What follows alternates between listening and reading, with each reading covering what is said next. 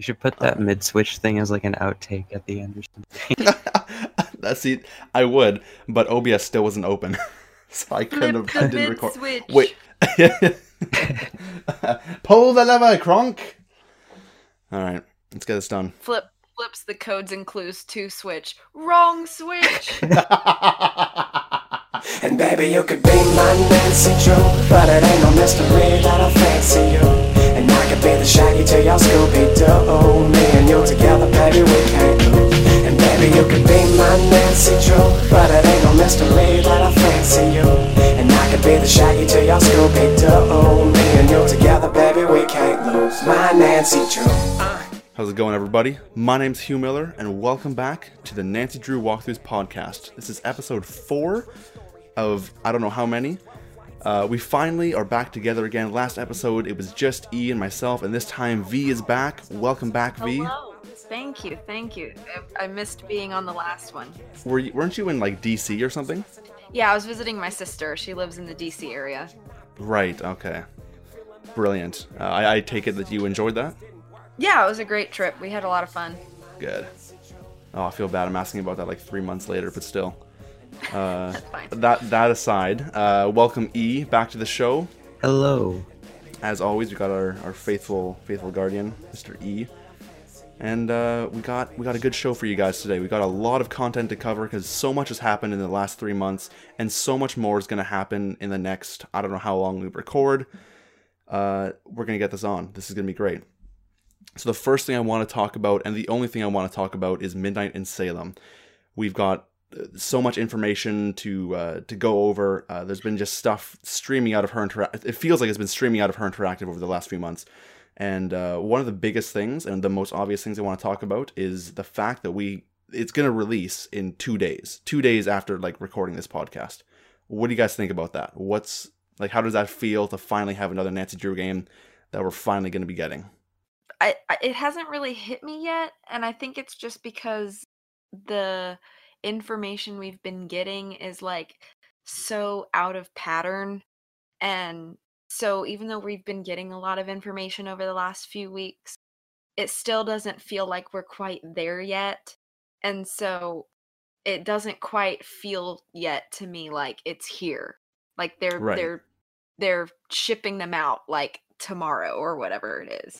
Yeah. Yeah, because before they went on this hiatus, it was pretty much a set in stone like formula for how they release stuff. And I think that's what we're used to, and that's how we're used to building our hype off of. Mm-hmm. They usually like show like, oh, we got the boxes in the mail today. And yeah, that hasn't been shown. That's just one of the many things. But yeah, they've been more secretive this time. And yeah, no, I totally get that. Like, I personally love reading all the posts that are made on the Amateur Sleuth blog, and I think we only got one post in November, which was very abnormal. And I commented on the post that Little Jackalope made in October. I just said, I'm missing these. What's going on? And she's just like, well, I don't really have anything to talk about. I'm like, what? You've only released the cover art. You've only talked about, you've only released the new voice actress. I mean, they talked about that, I guess. So much has gone on. So many screenshots have been released, and there's nothing to talk about. So yeah, the way that things are going, it's very, very abnormal for them, and I'm not even sure they know what's going on, if I'm being perfectly honest. And I'm saying that because since they are outsourcing the game, I'm pretty sure that the trailer they released yesterday and the teaser trailer they released in August, I'm pretty sure they had almost no control over it, or at least what went into it. And I think that's why they just didn't look great. And we'll get onto the trailer in a bit. But yeah, things they've changed drastically. Do you guys think that there may be another delay announced for the game? I was thinking about this. I think that I wouldn't be surprised if it happens, but I think if it happens, it's going to be more trouble for Her Interactive in the long run. I think they're going to get canceled pre-orders left and right. I think people are just going to continue to be more upset. So I don't know. I almost don't want to think about it. I mean, I wouldn't be surprised just because of how late we've been getting everything. Stuff just doesn't seem ready. Right. Yeah, no, I've seen a lot of people on the subreddit. They've actually been saying, like, there have been posts saying, here's how to cancel your pre-order, and I've seen people saying, oh, I've canceled it and I feel good. And I'm like, wow, that's really bad for Her Interactive. Yeah. Yeah, I think if they are gonna like try to fix what people have been criticizing them for, at least in terms of like graphics, I think their best bet would be to patch like after the game is released, not necessarily canceling the game, because there would be really bad reactions to that, in addition to like everything that people have been talking about. Yeah, no, definitely. It would. I think it would spell a lot of bad news for the company. For the fans, it would be heartbreaking for a lot of people, and it would be, yeah, it'd be a very bad situation should that happen again. I've got a feeling it won't, because when they were at Geek Girl Con 2019, they did show off a playable game, and so I think it will release. But again, with their past behavior, there's no telling what's coming, no telling at all.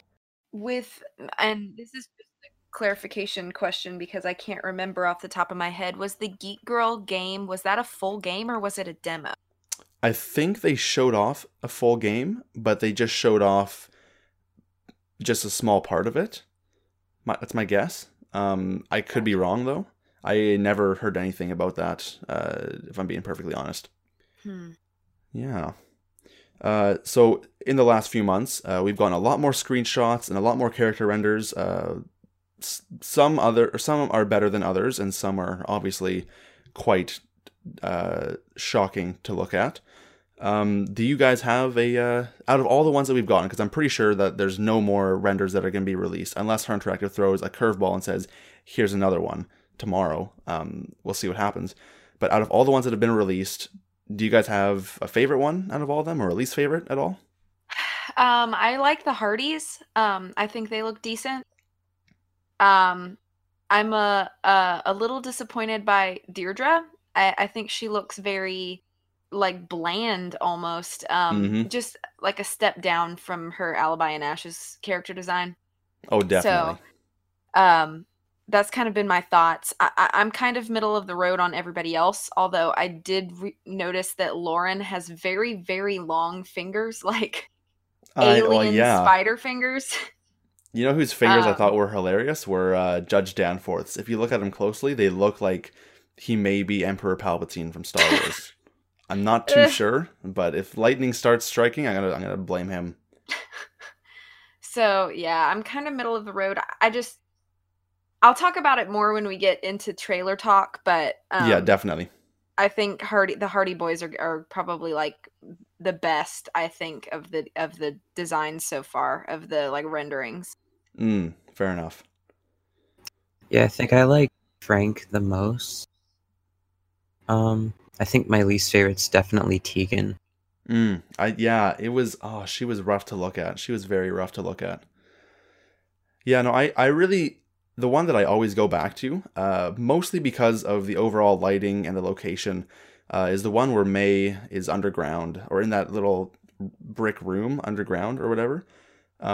Is one of the more recent ones they showed off, but I think it was a perfect example of how good visually the game could look. Again, her character model was a little off, but just her environment I thought was very well done. And if that's an option that we get for, settings in the game to make it look like that, then I will be playing it like that all day. No question about it. The environment looks very, very much like Ghost of Thornton Hall to me. Yeah, definitely.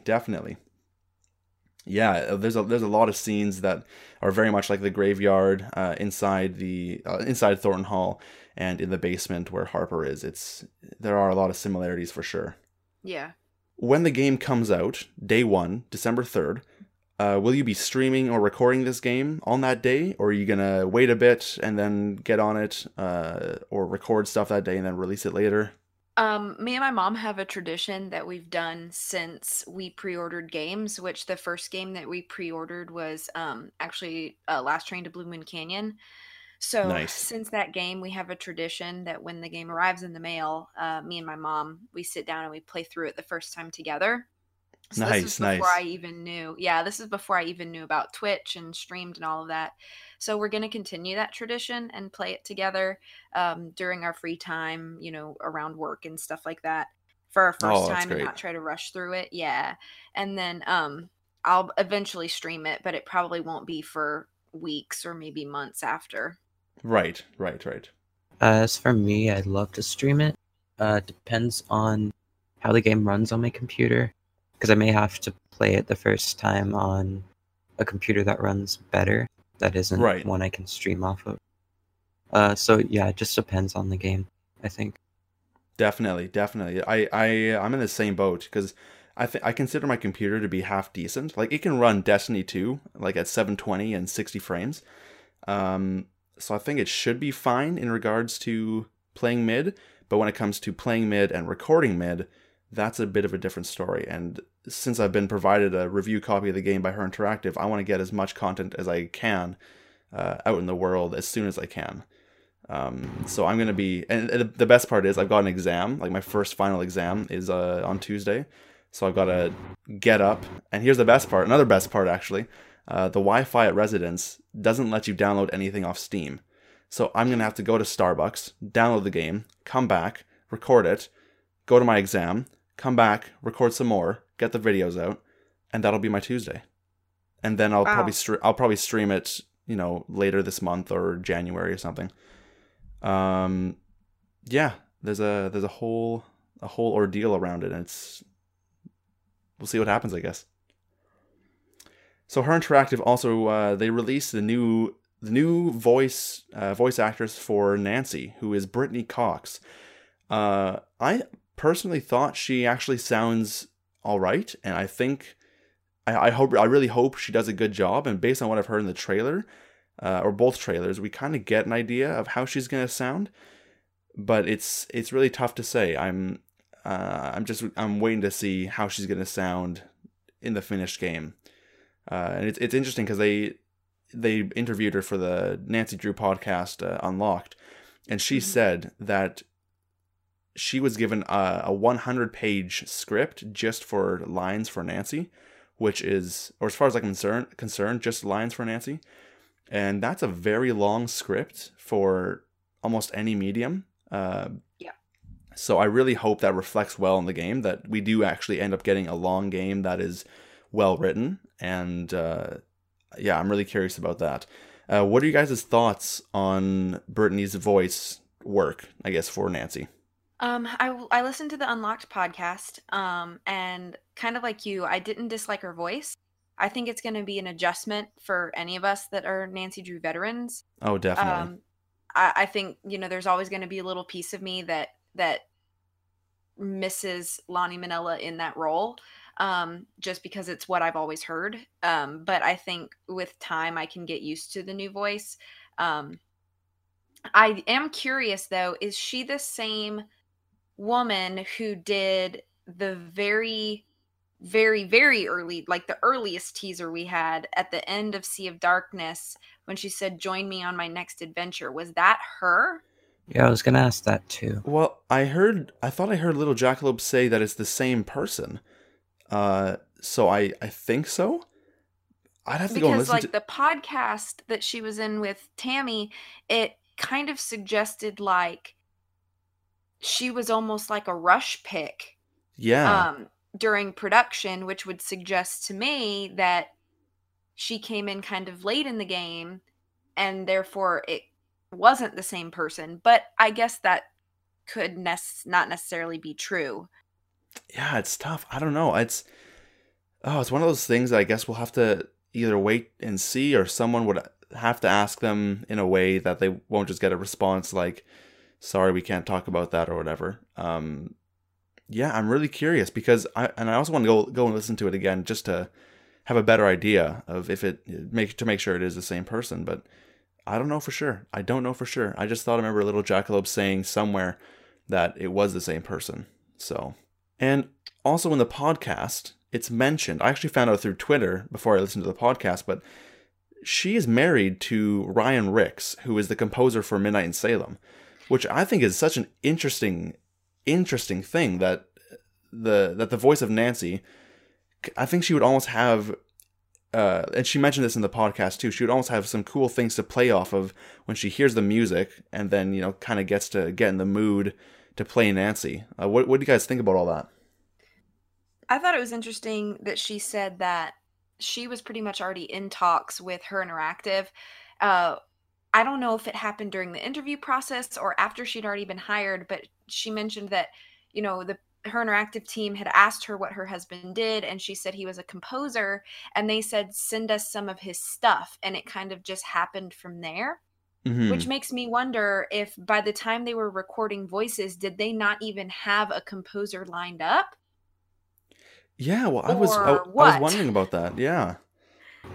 So it kind of just seems like, I don't know, like all of the things that they would normally have lined up before production started, they were kind of just like starting production and trying to piece the pieces together like as they go, which to me sounds like a very stressful way to build a game. But I'm not a game maker, so maybe I have nowhere to talk. Yeah, I think it's different depending on, what company's making the games or who's making the games, I guess. Like for me as an indie game maker on occasion, I'm usually the one that's doing everything, the art, the coding, putting everything together, the music, sometimes voiceover. That's usually all me. And so when I'm doing that, I will usually put the game together or put part of the game together, and then as that's being put together, I'll have an idea of how I want the game to sound. And I presume that's kind of the way it works with most game production companies, is they get an idea of how they want things to be. And so when they choose the composer, I would assume it's pretty early on. But I don't know. I'm in the same boat. I'm not too sure. Honestly, I think the new voice is kind of growing on me. Right.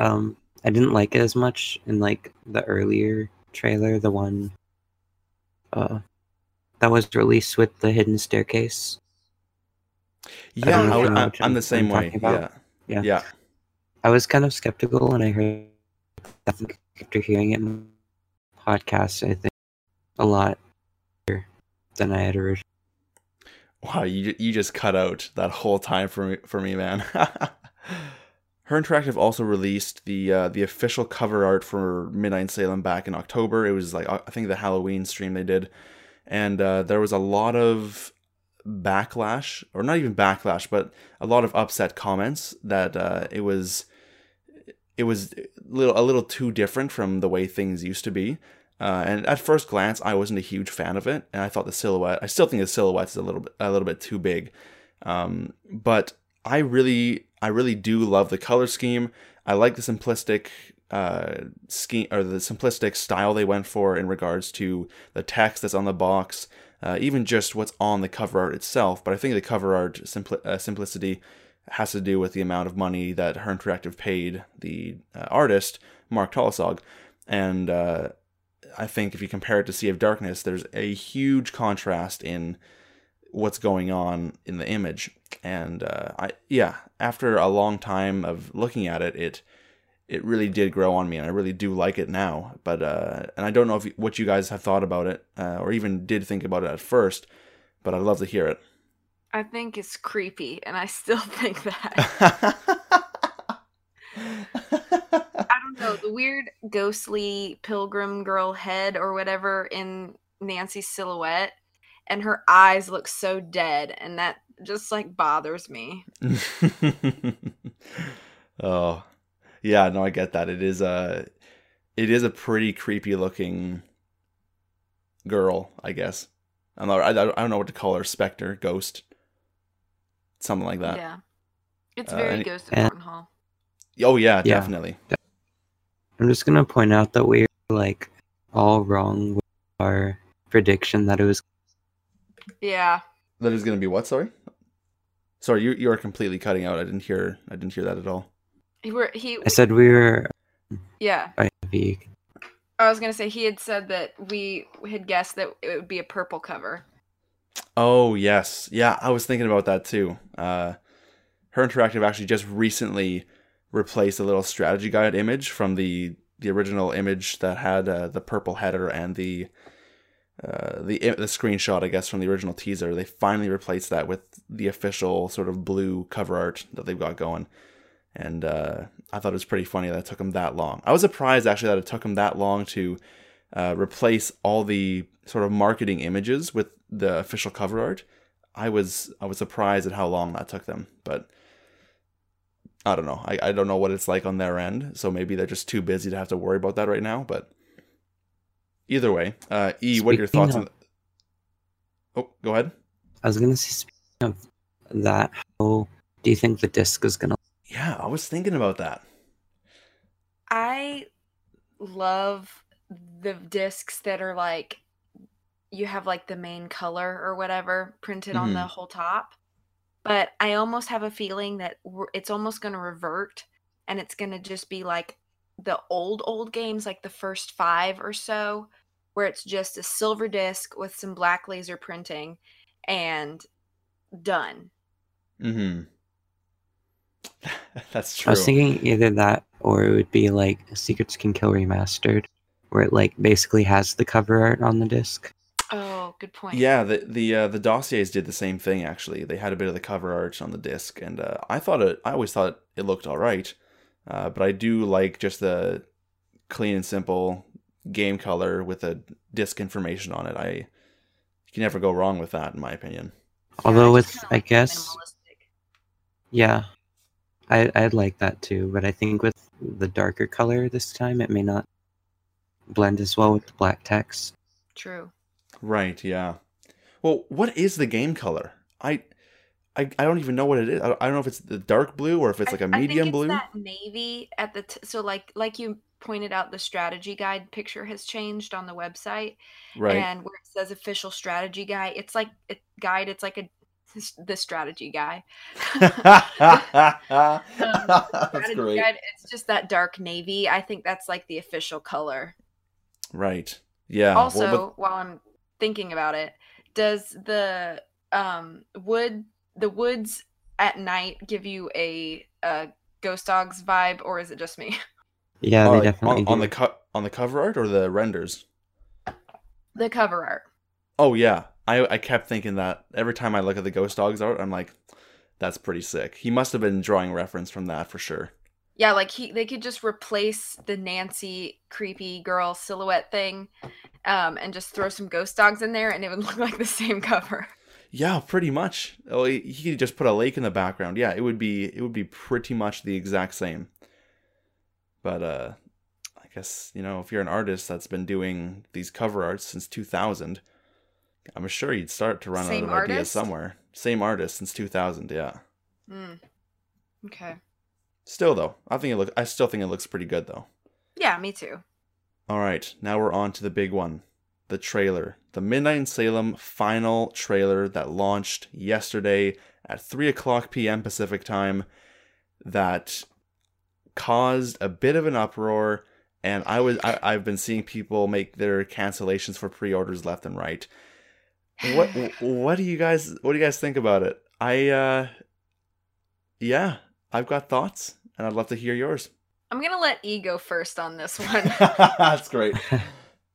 Alright, so something I said earlier is I like how the not final renderings haven't changed really. Mm-hmm. How I thought that they were gonna look different after, but they ended up not looking different. Right. And they still look unfinished. Pretty much all the characters don't look great. Actually, all the characters don't look good. Oh, actually, I was thinking today. I'm really curious. When Her Interactive released that trailer, were they thinking people are gonna love this, or were they thinking, we've just got to put our best faces on as we show this.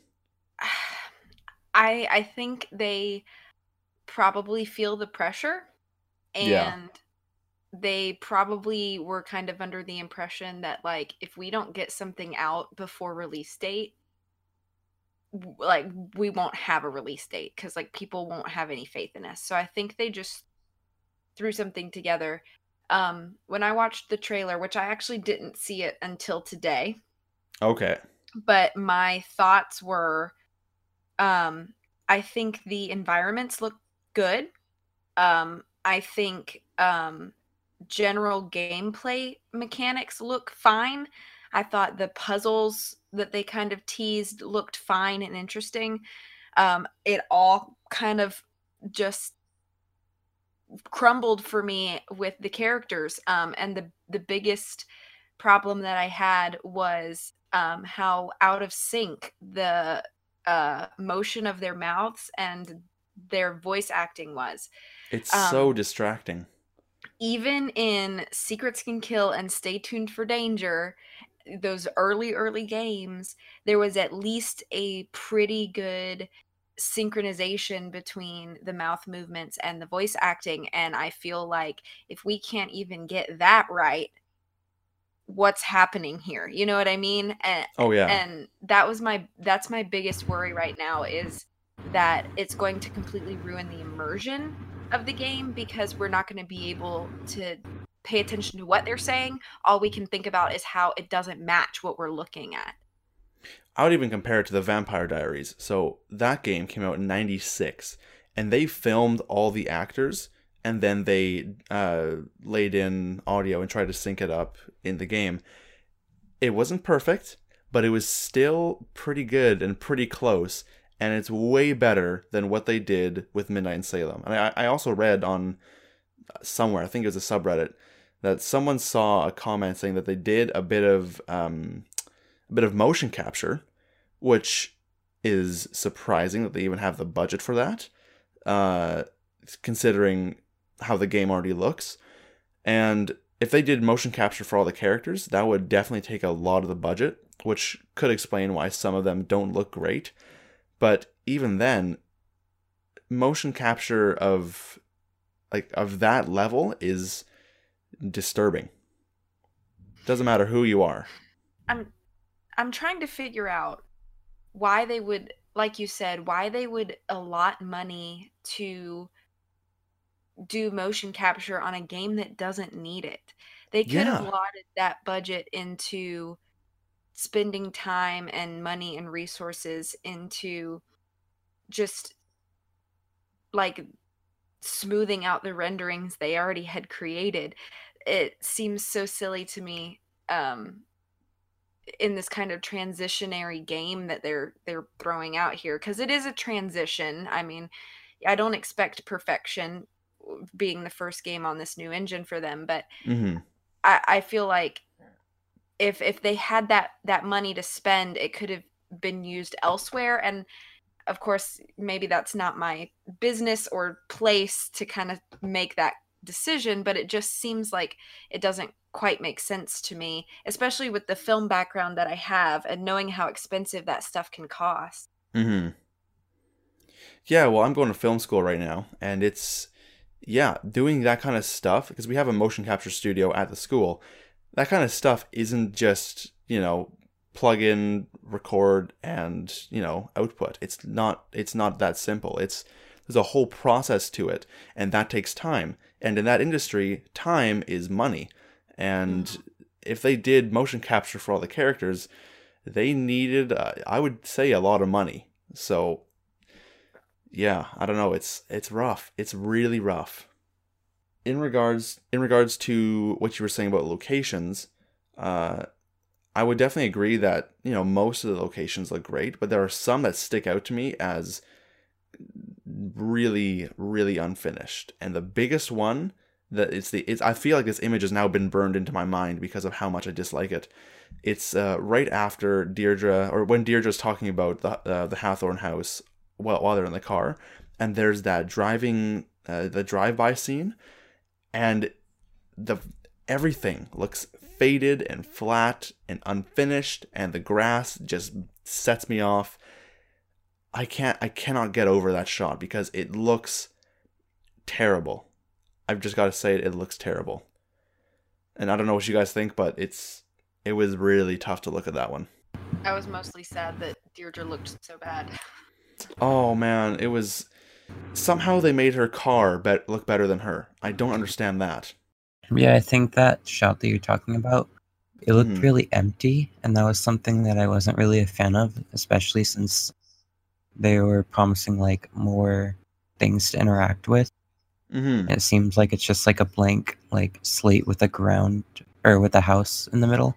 Well, here's what blows my mind is that any shot of that angle of the house at night looks 1,000 times better than the one in the day. And I'm going to bring this up now, and I'll probably bring it up again later, but how old is the footage that they used for this trailer? And I say that because some of the shots that are in the official trailer were in the teaser trailer. Why they reused that footage, I don't know.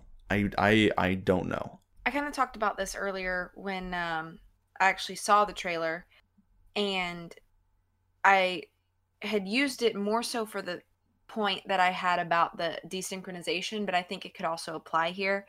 I'm going to use another film experience thing that I have, but I know a lot of times when you're putting together a movie trailer or a trailer for a show or whatever, the editor decides, I'm going to use the video from this scene, but I'm going to overlay the audio from this scene, and they never match. And people might realize it after they watch it, but for the sake of the trailer, this is how I'm going to put it together.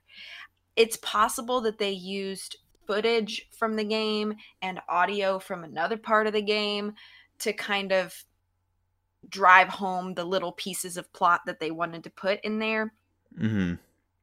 Which I think could also explain why some pieces were reused. There may be some higher up in Her Interactive or the company that they've, outsourced to, forgot the word for a second, and that's like, I really love this shot, like keep using it, like slide it in. I don't know who's making those decisions, but I did notice that I was like, this parts of this look like I've already seen it, and I couldn't figure out if it was because I had already seen it or if it was just like what I had come to expect, already seeing certain screenshots and stuff. But now that you say that, you're right. There were a few shots that were reused from the other trailer. Yeah, well, there's the one where the camera is slowly moving in on the house, and then it cuts to the house being on fire. I think it's a great shot, and I understand why they used it again, but it seems weird for a video game trailer to be. I mean, it would make sense to me for a film trailer, but part of me is just like, why would they do that for a video game trailer? And I never understood that. And even with the puzzle with like the little pieces that all of a sudden just like close together to make a little orb, that was also used in the original teaser trailer. But what they did with this new one was they actually extended it out backwards a little bit, so we saw just what happens before everything closes up. We see that it is a puzzle where you have to select two pieces, and they just sort of switch around, and that's how you organize where each piece goes. And then when it's in the correct spot, everything just clamps together. And so those are the only two shots that have been reused, or I mean, aside from the clock shots as well, and maybe one or two other smaller things. But yeah, that's really about it. It does give us a little more of a glimpse into that puzzle, which was, I thought, nice and a bit refreshing. But for the most part, they just I'm not exactly sure why they reused those two. I have a question for you guys. Do you think that they're gonna try to full circle answer in the game the, I guess, thing that the very first trailer that we got at the end of Midnight in Salem, when we see the burning house and Deirdre's on the phone and we see the hand in the window? Do you think that's all going to come full circle, or do you think they've changed the story at this point that may not apply anymore? I hope it comes full circle. It would make sense for it to come full circle. if you want to take over for a second, I'm just going to look up the description. I'm not sure. I think they've changed it probably by now, but it could be an interesting kind of like prologue scene, almost like the Deadly Device. I think the clothes, even in the old trailer, kind of looks like Jason Danforth's little sleeve. Mm-hmm. So, I don't know. Well, I'm just looking at the description for the game now. It mentions nothing about anyone being inside the house. It just says that they've accused May Perry of arson. And in the original description, it said that Jason Danforth was at the house. And so, I think we talked about this either in the last episode or the episode before.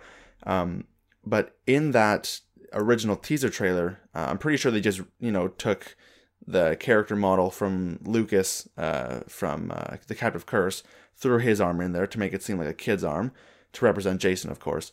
But yeah, now that I'm reading this description, I'm pretty sure they won't have that scene in there. My wish is that there is a scene right at the end of the game where you, as Nancy, get blamed for being a witch or something, and you get stuck in a house which gets caught on fire and you've got to escape. In my opinion, that would be an awesome final puzzle. Just like Shadow of the Water's Edge, where Kasumi died from drowning, and you got to escape from drowning. Spoilers, by the way. You got to escape from before you drown, I guess. Says spoilers after giving the spoiler. Yeah, that's the way it works, right? Do you think that'd be too much like the beginning of Alibi and Ashes? It depends on how they do it.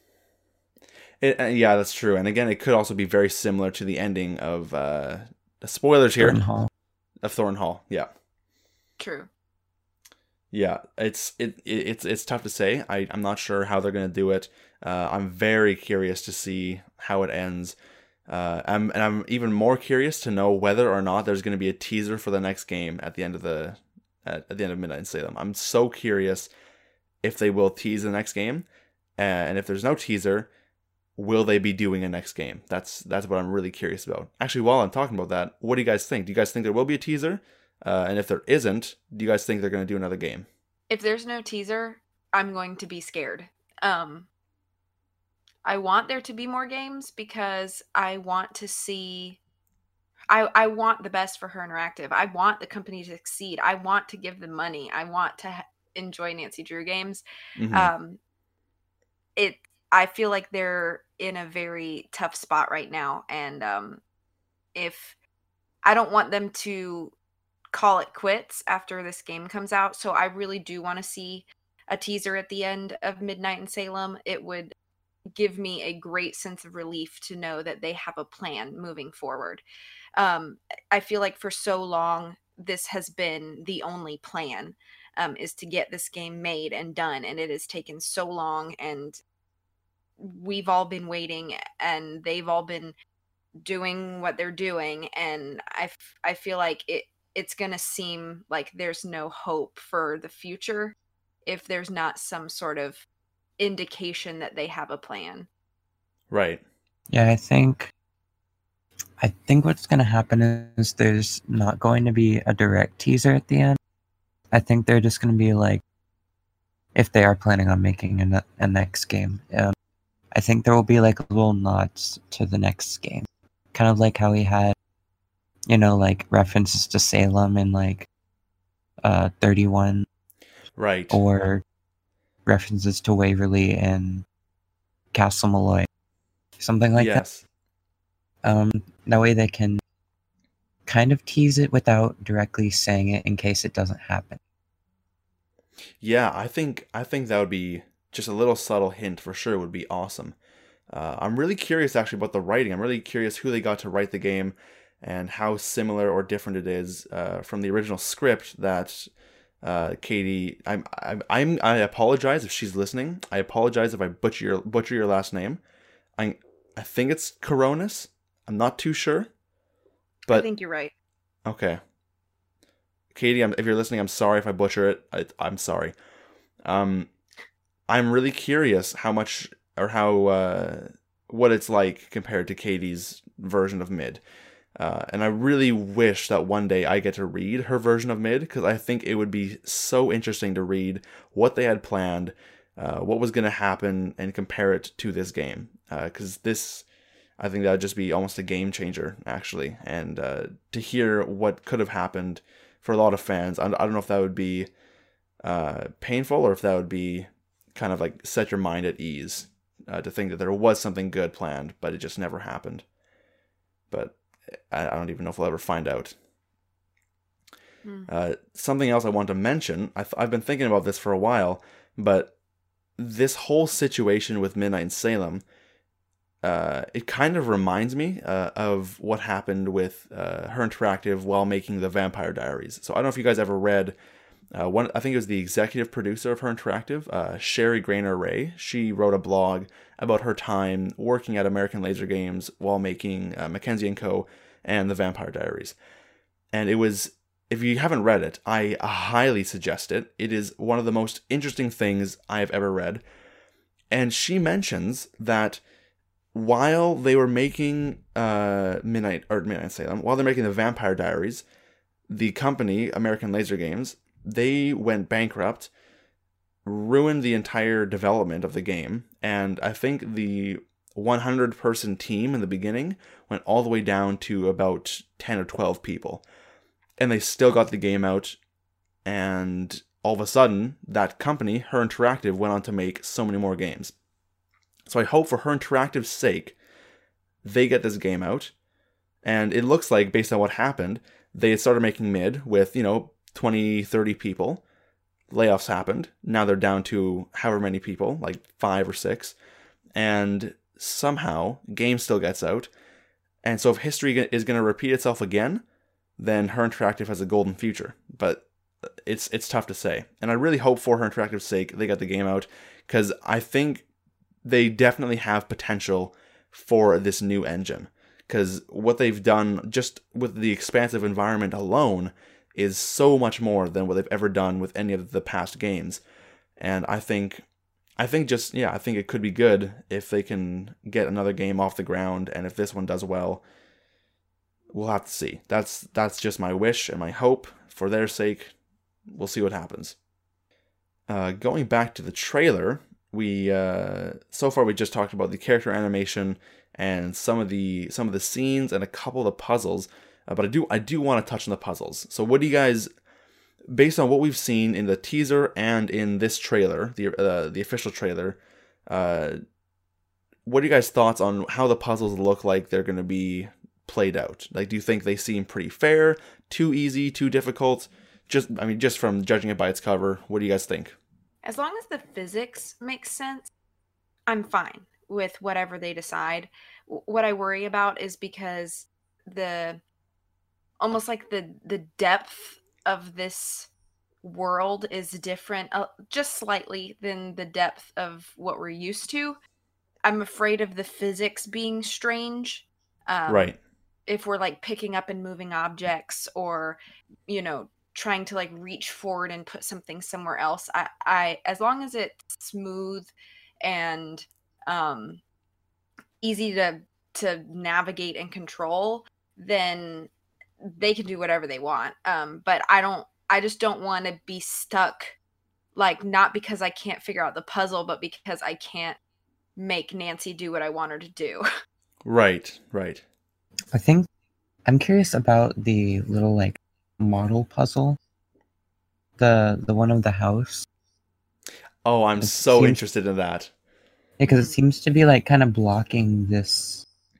Either it's blocking the puzzle underneath it, or that's what comes out of the puzzle, the wooden kind of puzzle when you finish it. Mm-hmm. Or it's like a model. Maybe that's just like you're looking at the wooden thing, and you like pull that out of your inventory and you're looking at it, and it's just a weird overlay. I don't know. That's a big thing to be carrying around in your inventory. I mean, it's very Nancy to carry a house in her inventory. But it is a pretty big thing. But I am also curious about that puzzle, because there's so much going on those symbols, and I'm really curious if, based on what I know from those words and those symbols, thanks to Blackmore Manor and Castle Malloy, having to line up those or having to press those in a certain order to possibly make up a date or something that's going on or that happened in the past, I think is going to be a great puzzle. How the house fits into it, I don't know. But in an earlier shot with Joe and Deirdre, that house isn't on that little puzzle in the floor. But then later on, it is. So it must be an inventory object, I'd think. But again, like you said, it could just come out of the floor and just do its thing. We'll have to find out, I guess. Oh, something we haven't talked about too is the importance of how it looks like people are going to be like working together in this case. Yes, definitely. Yeah, like the scene. Tom. Well, You're good. it actually Sorry. started with the Definitely, screenshot. yeah. Without disturbing you? No, you're good. Sorry, guys. Give me 1 second. Okay. Sorry. No, you're good. It's really fine. Don't worry. I don't need to do this. No, it's good. I'm totally fine if you want to go and do that. Sorry, I should have let you know that I was up here. No. I didn't know that you were here. Oh no, it's all good. It's all good. So are you talking to, just having a chat with people? Or what? Yeah, just recording an episode of a podcast that we do every few months. Do you want me to move?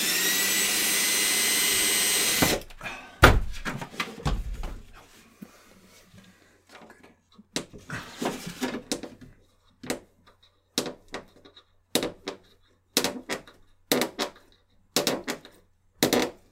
Yeah, sorry about that. Sorry to disturb. Oh, it's all good. Don't worry. Don't worry.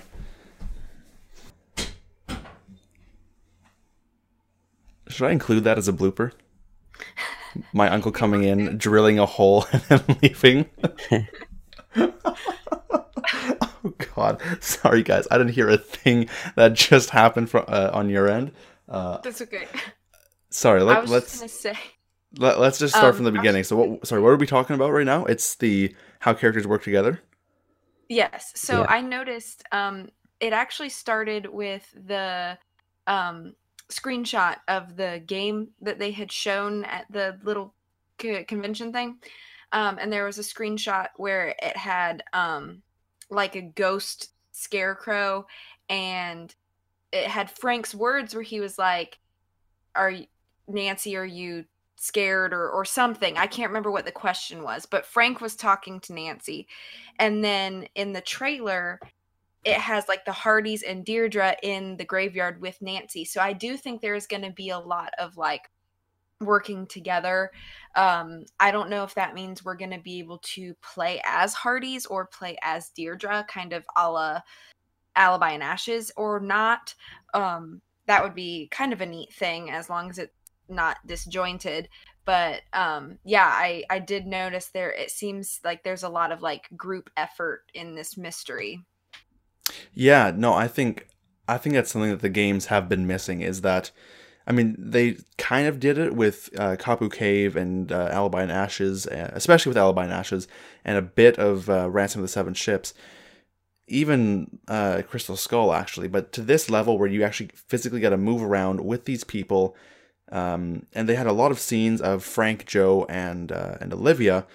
I am so curious to see how the interactions between characters happens, and I'm curious if they will say something to each other, and if you're not there, you'll miss what they have to say, and then I'm so curious how that's going to happen, if that even happens at all. But yeah, I totally agree with you guys. Actually, there was something else I wanted to talk about. So let's just say game launches, visuals not good at all. Do you guys think that this game has a chance to be saved by the story, by the way it plays, the soundtrack, or any other aspect of the game? Will there be potential for a saving grace should something completely fail? Yes. Absolutely. At least for me, I'm a firm believer that a cover is not the book, and I think that the graphics that we're seeing is just the cover. Mm-hmm. And sometimes the cover is right, but oftentimes the cover is not. And I think that really graphics are not super weighty on for at least for me personally, as to whether or not I enjoy or like a game. It really does come down to storytelling and gameplay, like mechanically wise, as long as it's smooth. I don't want to be fighting a game to play it. So as long as gameplay is smooth and the story is great, I'm fine. And then music, of course, is a really big factor for me too. So as long as those factors are good, I'll be happy. A game doesn't have to look perfect for me to enjoy it. Definitely. Yeah. Definitely. I think for me, like, atmosphere is basically everything when it comes to at least Nancy Drew games. Usually the atmosphere is what leaves an imprint on me. And, you know, everything in the game goes into that, like graphics, music, environment, story, everything. So I don't want it to be a game where I don't want to talk to the characters because it'll ruin the atmosphere, Mm-hmm. if you know what I mean. I hope Yeah. the story is good enough and the characters look good enough in the actual game to make me want to talk to them. Right.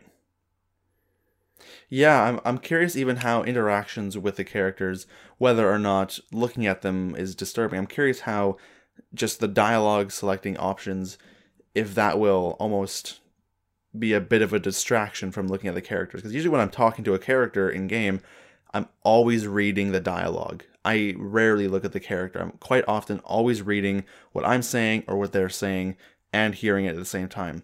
So I don't know if that will be a distraction for me to, you know, read the dialogue as it's being said. Yeah, it's, I don't know. It's, again, it's so hard to say.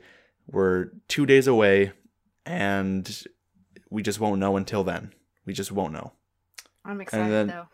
I am so excited. I cannot wait. I cannot wait. It's just, I'm really, even though bad stuff's happened since yesterday, I cannot wait for this game to come out. It's been so long, and I know it's completely different from anything that they've ever done, but the fact that they've got original voices for Deirdre, Frank, and Joe, and possibly, hopefully, Ned. I don't know if that's going to be a thing or not, but I've got a feeling Ned's going to be in the game. That'll definitely be a huge relief for me to hear those voices and it's just be in that world with those voices and those characters again. Another thing I'm curious is about, like, the random wandering AI. What are Oh, your thoughts yes. on those? Oh, my word. I'm just going to start off with this. I think it's great. I think it's so great because in the trailer, while Olivia's doing her thing on stage, there's a guy in the background who's holding like a picket sign, and I want to know so desperately what he's protesting. So I think the wandering AI is awesome. What do you think, V? I am hoping that those AI, they're not like distracting, but they do add. I think like it's almost an RPG-ish element. Right. Which I don't mind because I am a huge RPG fan. When I'm not playing Nancy Drew, I'm playing RPGs. So I'm not complaining by any means, but I definitely don't want it to distract from the formula that we're used to. I don't want to be so concerned with all of the hubbub around me to not be able to focus on a puzzle or a conversation or anything like that. But I don't really anticipate it being distracting. So I'm all for kind of the inclusion because it really does kind of help make the world feel bigger, more real. You know, one thing that, like, you know, never really made sense in Nancy Drew games is like, why am I in, you know, this huge building and there's only 3 people to talk to? Like, there's obviously more humans. So even if we never get to talk to them, being able to see them is enough for me to kind of be like, okay, this is legit. Like, this is really happening. I hope there's situations when you can like walk around and you get to hear these little side stories of people talking. Like in Hitman from 2016, in the first level, there's so many people at this fashion show, and you can unlock little side quests by hearing what people have to say. Even if you unlock side quests by doing that in Midnight in Salem, that'd be so rad. But I just love hearing what other character AI were programmed to say. I think that's just the funniest stuff. And there's one scene where, because the hitman's bald, he walks into this room, and this couple goes, he looks exactly like this model that I've seen before. I'm like, that's awesome. If stuff like that happens in mid, please. I love stuff like that. Little weird, quirky dialogue things from people you never get to talk to. It's so funny. That would be fun. I'm curious too with the main characters that we have, if they're gonna be in a set location or if they're gonna be like teleporting to other places, or if they're gonna be actually walking to places, and the purpose of the AI is to be like, hey, have you seen, Olivia? And they'll be like, oh yeah, I saw her walking towards the graveyard. And so oh, okay. So you That would be can a cool addition. try to track her down or something. That would be very cool. That would be so cool. I would absolutely love that. Because I've got a feeling that they will be just walking around based on what you've done in the game. Maybe there will be some cases where teleportation happens, but based on what we've seen in the trailer, where Frank, Joe, and Olivia are in the graveyard together, and then all of a sudden they're at the Perry house, and all of a sudden they're inside the Perry house, I'm pretty sure that there will be scenes where you can go and just find these guys walking around or standing around in certain areas. And I've got a feeling, based on what I've seen, Olivia's sort of home base will be in her emporium. Frank and Joe will be in the graveyard or the forest. May, I'm not sure where she's going to be, either at the house or in that underground little place.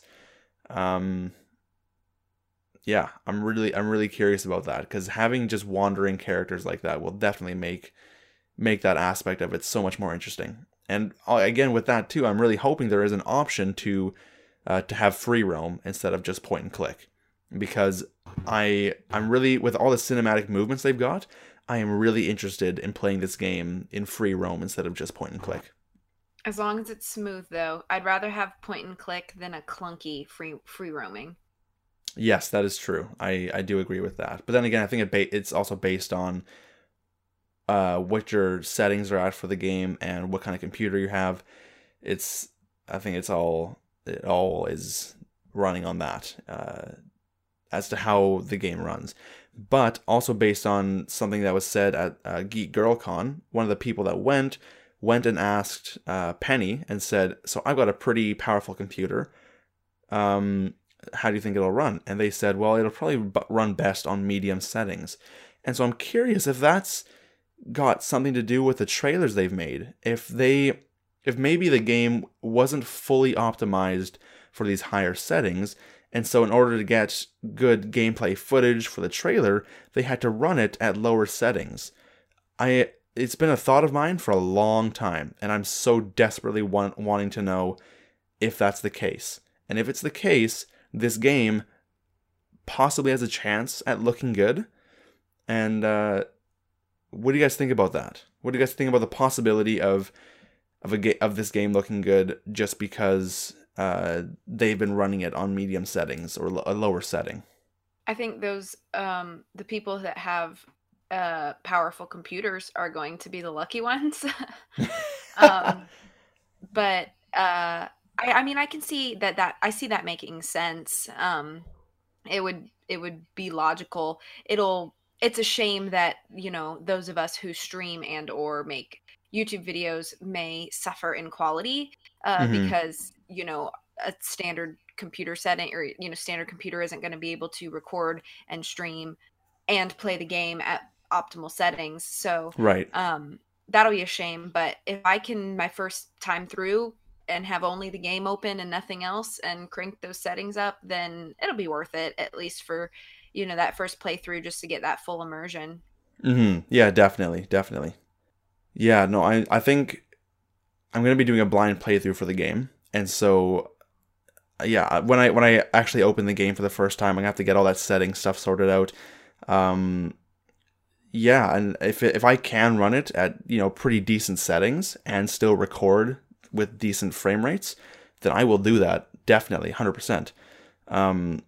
But yeah, it's also a game that I think that Her Interactive knows their fan base, their computer specs are so broad. People are still playing on Windows XP, and some people have the best PCs and Macs and all that stuff. And so just with that spectrum, they, I think, tried to make a game that fit in right in the middle, and that can extend to the more powerful PC users and can also lend a hand to the ones that don't have as much power. And so I think that could be another reason why things don't look great, but I can't say. I cannot say for sure. All right, this is the part of the show where we move on to some questions from the listeners or people that just follow me on Twitter. I don't know if that's both or what, but nonetheless, we've got a few questions. So, and one not question, but more of a statement. I'm going to start off with that one. So, Brittany on Twitter, I said, yo, if anyone's got any questions they want us to answer live, hit me up. And Brittany just simply said, OMG, yes. I just wanted to recognize that because I thought it was pretty funny. Thank you, Brittany. But on to actual questions. So Cass Thomas asks, if you could change anything about any of the games, what would you change? I would go to Ransom of the Seven Ships, and I would take away rock climbing, and I would take away sailing.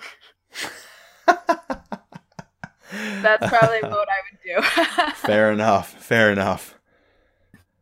But then you wouldn't have Darn. When That's Nancy true. gets hit by a rock. Darn! That's true. That would not be there.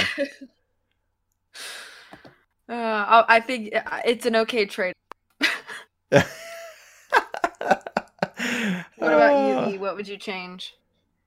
Hugh, go first, I think. I have to think. All right. Well, for quite a few of the games, there's a good number of things that I would change. But if I had to pick just one, and one only, I probably would have taken another look at the script for Trail of the Twister, because I'm still iffy about it. I think it is still my least favorite game. I really like the locations. I like the soundtrack. I like Paw. I like Chase. But then again, Paw doesn't do much. You know, he's just sort of there to give you food. And I guess from an educational point, he has the Fujita scale in his thing, his little store. Chase doesn't do a whole lot. He just sort of fixes the cars. But even then, he never actually fixes that one car in the game. He's always working on it, always like using his little wrench on it. And so I just would have taken another look at the script, because you've got a story about a school team that's trying to win money, but there's sabotages going on. It's just too boring for me. I think I needed a bit more of a revamp. So that's probably what I would change, is the script for Trail of the Twister. Okay. E? I have spoken. It's your turn. I think, I don't know, this is kind of a boring answer, but just like a way to like skip some of the grindy puzzles. Maybe, for example, the Master Sudoku. So if you've already played the game and like you want to keep going with the game, but you don't want to do that big puzzle that you've already done, you just Right. do like kind of like a magic cheat and be like, that's done, and then you can move on with your life. Well, that would be actually cool. Speedrunner talking. That is true. I think that actually would be a cool feature, though, is if the game would count, like you've got to beat it officially on like the first run through, but on the second run through, when you get the puzzle, it gives you like a little pop up. Do you want to skip this puzzle or something? Because it is like that. kind of and like, then, go on. I was gonna say kind of like the quick translate in Tomb of the Lost Queen. Exactly. Where you have to do one like legitimately, and then you can skip for time's sake if you want to. Mm-hmm. Yeah, well, just for the Sudoku and the Nonogram, there's such huge time-consuming puzzles. Whether you're doing them with a solution or not, they still take quite a bit of time. So yeah, I think having that quick solve thing could be that could have been definitely beneficial for that puzzle, or those puzzles in that case. All right, so I think that's a pretty good question from Cass. Thank you, Cass. Good follower, good friend. Sorry, been around a while. Jeez. From Alicia V. Parker, who is also a good friend of mine. I'm sure you guys know her. She got a few questions here. She goes, the first question is, what got you introduced to the Nancy Drew Games series? So I'm going to start off by saying, back in 2005, some really close friends that we had at the church that we went to, they've been playing the games for quite a while, and so I went over to the house one day, and my friend was playing Stay Tuned for Danger, and I was like, what is this? And she's like, it's Nancy Drew, and I was like, heck yeah, it looks pretty cool. And she was at the part where she was trying to lower the ladder in the sound stage, but the wheel just said it, or you click on the wheel and Nancy just says it's stuck, and that image of that is so ingrained in my brain, and I have the thought of her taking the oil can, loosening it up, going up the ladder on the catwalk, and like that small scene has so much nostalgia for me. I love looking at that scene when I play that game. I will sometimes go and just look at it. I'll just let it sit there and be like, oh, the memories. But that's it. That was back in 2005 when I got into the series from a friend who was playing Stay Tuned for Danger. E, do you want to go next? Sure. There was really nothing special for me that got me into it. My mom played it started playing it right before I was born. I think she started playing Ghost Dogs was her first one. And so just growing up, she was playing some of the older games, and I occasionally sat and watched, and then eventually I got to playing them myself. I think the first one I ended up playing by myself was Phantom of Venice. But I think the one that has the most nostalgia for me is Shadow Ranch, because I remember grinding the Roadrunner game, because that was the only thing my brain could make sense of when I was like 5. So that is awesome. And the seashells, that was also another thing in Kapu Cave. Oh yes. Yeah. Oh, definitely. My introduction to the series was a friend of mine bought me the original Secrets Can Kill in 2003 for my 10th birthday. You guys can do the math about how old I am. And I played it with my mom, and we did not know about the message boards or anything like that, so it took us like 2 months to figure it out and like get through it, and the ending terrified me as a 10-year-old kid, and I was like, I'm never playing one of these again. They're scary. So I didn't touch it again for 2 years, and then we lived on the Air Force Base at the time, because my dad was in the Air Force, and right. A new family moved in a few doors down from us, and they had girls around my age, and we were hanging out, and the older girl said, have you ever played Nancy Drew? And I was like, yes, they're not my thing. And she was like, well, the new one just came out, and I don't want to play it by myself. Will you play it with me? And I was like, okay, I guess so. So we went over, and the new game at the time was Secret of Shadow Ranch. So we played Shadow Ranch, and I was hooked, and I fell in love with them, and I begged her to let me play the rest of the series because she had the whole series. I begged her to please play the rest of the series with me, so we played all of them. And then when Blackmore Manor came out, we played that together, and when Secret of the Old Clock came out, we played that together. And then they moved away. Their dad got stationed and they had to move, and I was heartbroken. And so from that point on, my mom and I collected the series and then started pre-ordering since Last Train, and we've been doing that ever since. Nice. Oh, that's great. That's really good. I love hearing those origin stories for these games, because it's such everyone's story is so different. I mean, quite often it's a friend or family member that got them into the games, but how they got into it I love hearing that part of the story. That's so cool. Another question from Alicia is, what kinds of puzzles do you enjoy the most in the games? This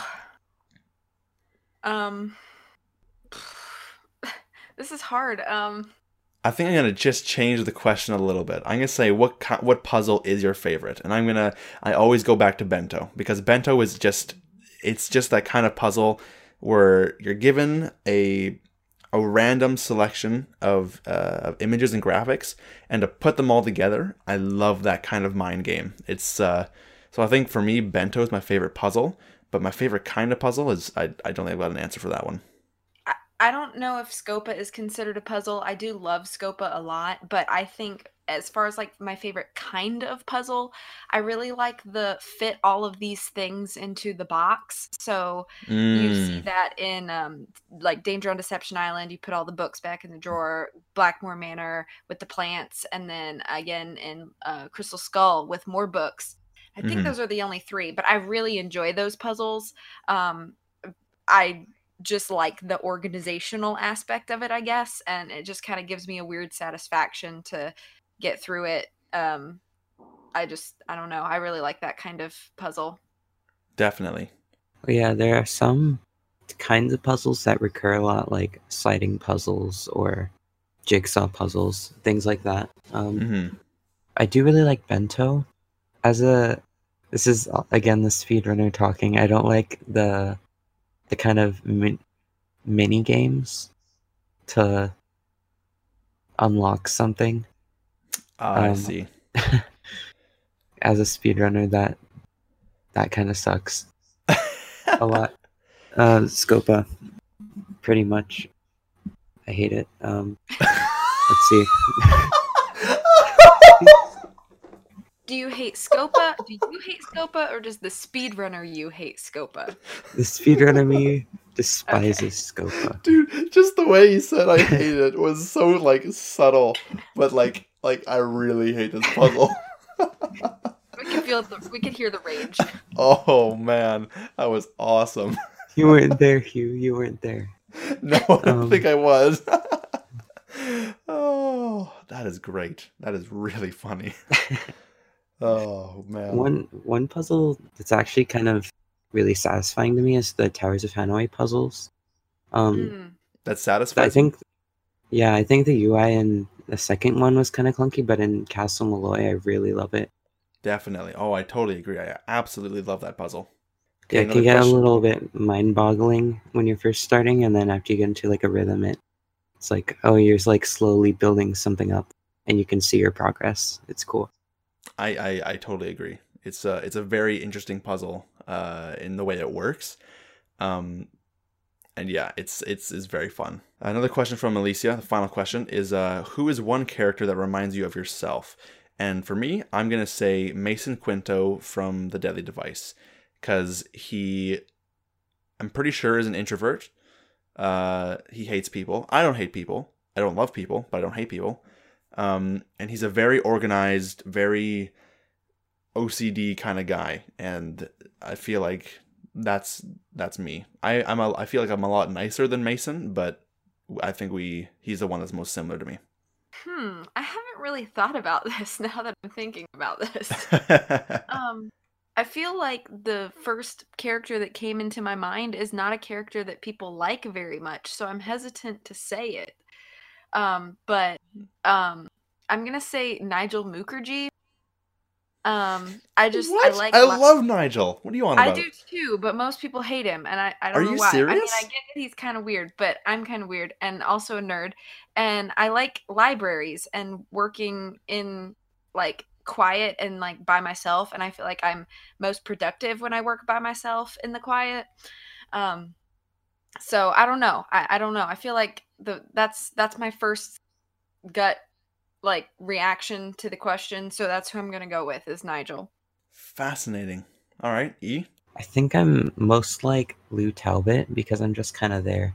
Nice. Because I'm just kind of there. I like the idea. I'm like going to a restaurant, going to have dinner with somebody, and I look over and E's just there. He's just standing there. He's like at the bar, like having a drink. Like that is awesome. I love the with thought like of that. my Rex bone and snowshoes. With your Rex bone and snowshoes, that is great. Oh, Zippy that is zoom. so funny. Zippy zoom. He's all like zippy zoom. All right. Final question. Final listener question comes from Frosef. We all know Frosef. We all love him. The Fro, the big guy. The Fro. Oh, What I a love him. legend. I know, right? He's been around for a while. Been around the community for a while. You know, like I'm not saying he's old or anything, but he's, you know. Anyways, his question is, can you pick a game by random and then make one of those. Can I win them or beat them in a fight? Tier charts based on the suspects. Maybe it's just me being stupid and weird, but I find that thought very entertaining for some reason. LOL. I actually think that's a pretty. Go on. I just generated a game. You just generated a game? Yeah, at random. Okay. Oh, I see. Okay. And it was Blackmore Manor. I had a feeling it would be Blackmore Manor. I knew it. All right. So, okay. Let's just go down the characters one by one. We just simply say yes or no. And yes is yes, I'll beat them in a fight. All right. Okay. You name the characters and we'll give our answers. All right, let's do this. Nigel Mukherjee. Yes, probably. I'm gonna say yes. Definitely. Is this like a physical fight or like a battle of wits? That's a good question. Let's say physical, yeah.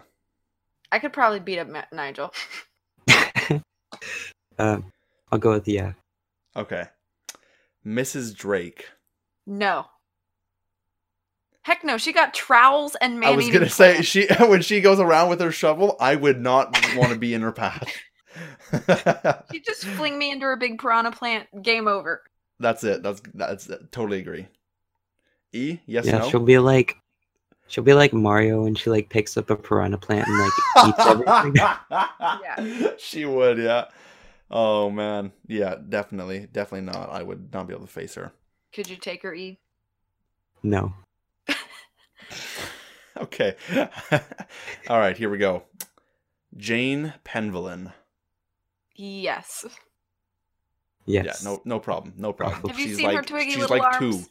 She is literally like a 2-year-old that just She's got likes a big to play head, games. That's true, but she's got a small body, so you can just like wrap your arms around her and she's not going anywhere. Yeah. All right. Linda Penvillin. No, I don't think I would want to go up against Linda. It depends if she's in her like werewolf form or not. Yeah, exactly. Man, you guys are actually taking words out of my mouth. Like things that I'm thinking of and I'm about to say, you guys all of a sudden say them word for word. Also, though, not even in werewolf form, in regular human form. Have you heard the conversation she has on the phone with her husband? She's vicious. Yeah, exactly. Oh man, it's terrifying. Okay, now here's the best one. Lulu the parrot. Oh heck no. No, I can't take Lulu. She can peck my eyes out. And she knows more words than I do. Yeah, she will talk your ear off in Latin, and there's nothing you can do about it. Except give her like a bad cookie. Oh, that's true. That is true. So in that case, you could win, but yeah. she could also refuse to eat it. That's brilliant. Yeah, definitely no for that one. Do we count phone characters in this list as well? Yeah, let's go for it. All right. Paliki Vadas. She's the lycanthropy girl. I don't know. E, what do you think? I don't remember the last time I talked to her, so I have no clue. Yeah. I'm gonna say no, because if she deals with werewolves all the time, she's probably got to have at least a little bit of like, fight to her. Mm-hmm. Well, I imagine her room has like bow staffs and like bow and arrows. Like she could probably kill you, no problem. Yeah, probably. All right. Who is the lady that's like house sitting or babysitting? Mrs. Petrov. Mrs. Petrov. Mrs. Petrov, Linda's mother. Yeah, that's it. Yeah. Oh yeah, I could take her. Definitely. Yes. All right. And then Ned's in that game too. Oh man, I feel like I couldn't take Ned. I feel like Ned would beat me up. Yeah, I don't think I would go up against Ned. He's a football player. Yeah, that's true. That's true. All right, Hugh Penvillin. Probably not. I've got a feeling he's just a big guy, like big in the sense that he's just a buff guy. So I've got a feeling that I would probably not handle it. Yeah, I don't. Yeah, I think. No, yeah, I don't think I would go up against Alan. If he can handle Linda, he's formidable. Yeah, definitely. Yeah, I want to say no too. Were there any other characters in that game? Oh yeah, the best one. Boz Ed Bob, this is Tommy. Can you beat me up in a No, fight? I'm not going up against Tommy. Tommy is gonna poison my loop-de-loop. Exactly. We got some loop-de-loop, bang as a mash, peeky and perky in a dog's eye, and it's all Robin Hood.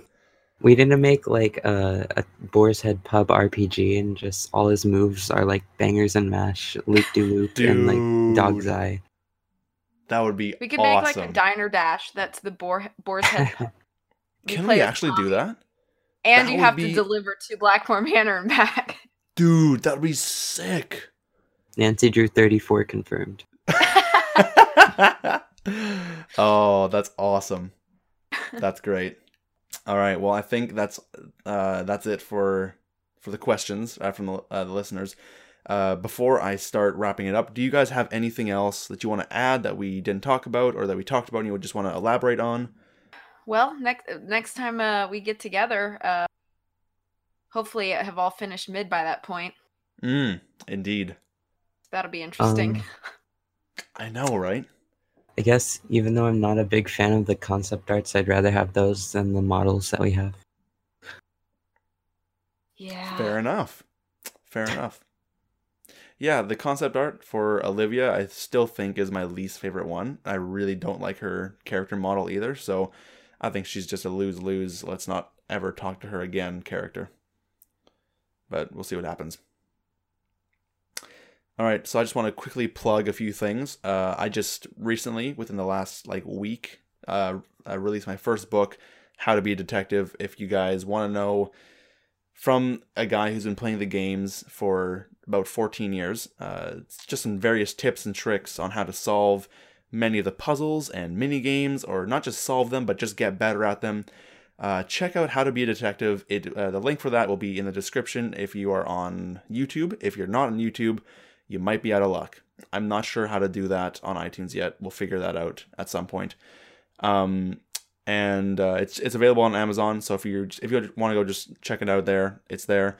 I'm also hosting a giveaway for a digital copy of Midnight in Salem, sponsored by Her Interactive. Huge shout out to them for giving me this opportunity to do this promotional bit for Midnight in Salem. I'm very excited about that. Almost every day I am posting on a blog for my YouTube channel, and the link is simply ndwalkthroughs at WordPress, or ndwalkthroughs.wordpress.com. Check out the blog, a lot of stuff on there, and I will probably be moving some content over to the blog in the future and stop making videos in various areas. We'll see what happens. Is there anything that you guys would like to plug? Anything you're working on, or that you're about to work on, or you just want to get out into the world at all? If you want to follow me on Twitch, I'm on Twitch at vbudkey, and I stream multiple times a week, and not just Nancy Drew, but a lot of things, including Nancy Drew. So feel free to follow me there if you want to. Great. E? And I also stream on Twitch. Username is Yandama211. There's also a pretty cool thing that's happening in 2 days. There's a game called Midnight in Salem coming out. Ooh, I like the sound of that. Yeah, I don't know much about it, but it's gonna be pretty cool, probably. Cool. It sounds cool. It sounds ominous. I'm interested in it. I'll have to go check that out after the show. Actually, another game that's coming out in 2 days, which I'm so thrilled about, is Halo Reach is getting ported to the PC, and I cannot wait. My Christmas break will be the best break of all time. And if there's nothing else from you guys at all that you want to add or throw in there, then I shall wrap this up with a nice little bow, give it to the fans, and say, there you go. That also rhymes, by the way. Good job. Thank you. I was pretty proud of that one. That just sort of came together in my head at the last second. Anyways. Oh, gosh. Thank you for watching, or listening in this case. If you are on Spotify or iTunes, thank you for listening. If you're on YouTube, I'm not sure why you'd be watching it. There's just going to be a still image the whole time. So thank you for listening. I hope you enjoyed the podcast. I hope we were able to provide some more opinions and some more information about various things. Hopefully clarify some other things. It's been fun. I absolutely love doing this podcast, and I am more than thrilled to have E and V on the show. Always, you guys are always such a great cast to have and provide a lot of great stuff. I thank you for that. It's been great. So actually, come to think of it, it was just recently Thanksgiving, so I'm thankful for you guys always having my back on the show. It's great. Oh. Well, thanks for having us. It's an honor to be here. I'm thrilled. Every time we do this, I am thrilled. And with that, happy holidays to everyone too, because we're probably not going to make another thing before the holidays are done. Exactly. This is probably going to be the last podcast of 2019. So with that, I will say Merry Christmas, Happy Hanukkah, and Happy New Year, all in one go. Everybody enjoy your families, be safe this holiday season, and we will see you in the new year. Indeed we will. Hopefully we'll have news on a new Nancy Drew game by that time. And that's it. Thanks again. Hope you enjoyed the podcast, and we'll see you guys in the next one, whenever that may be. So have a wonderful rest of your year. And I could be the Shaggy to your Scooby-Doo. Me and you together, baby, we can't lose. My Nancy Drew.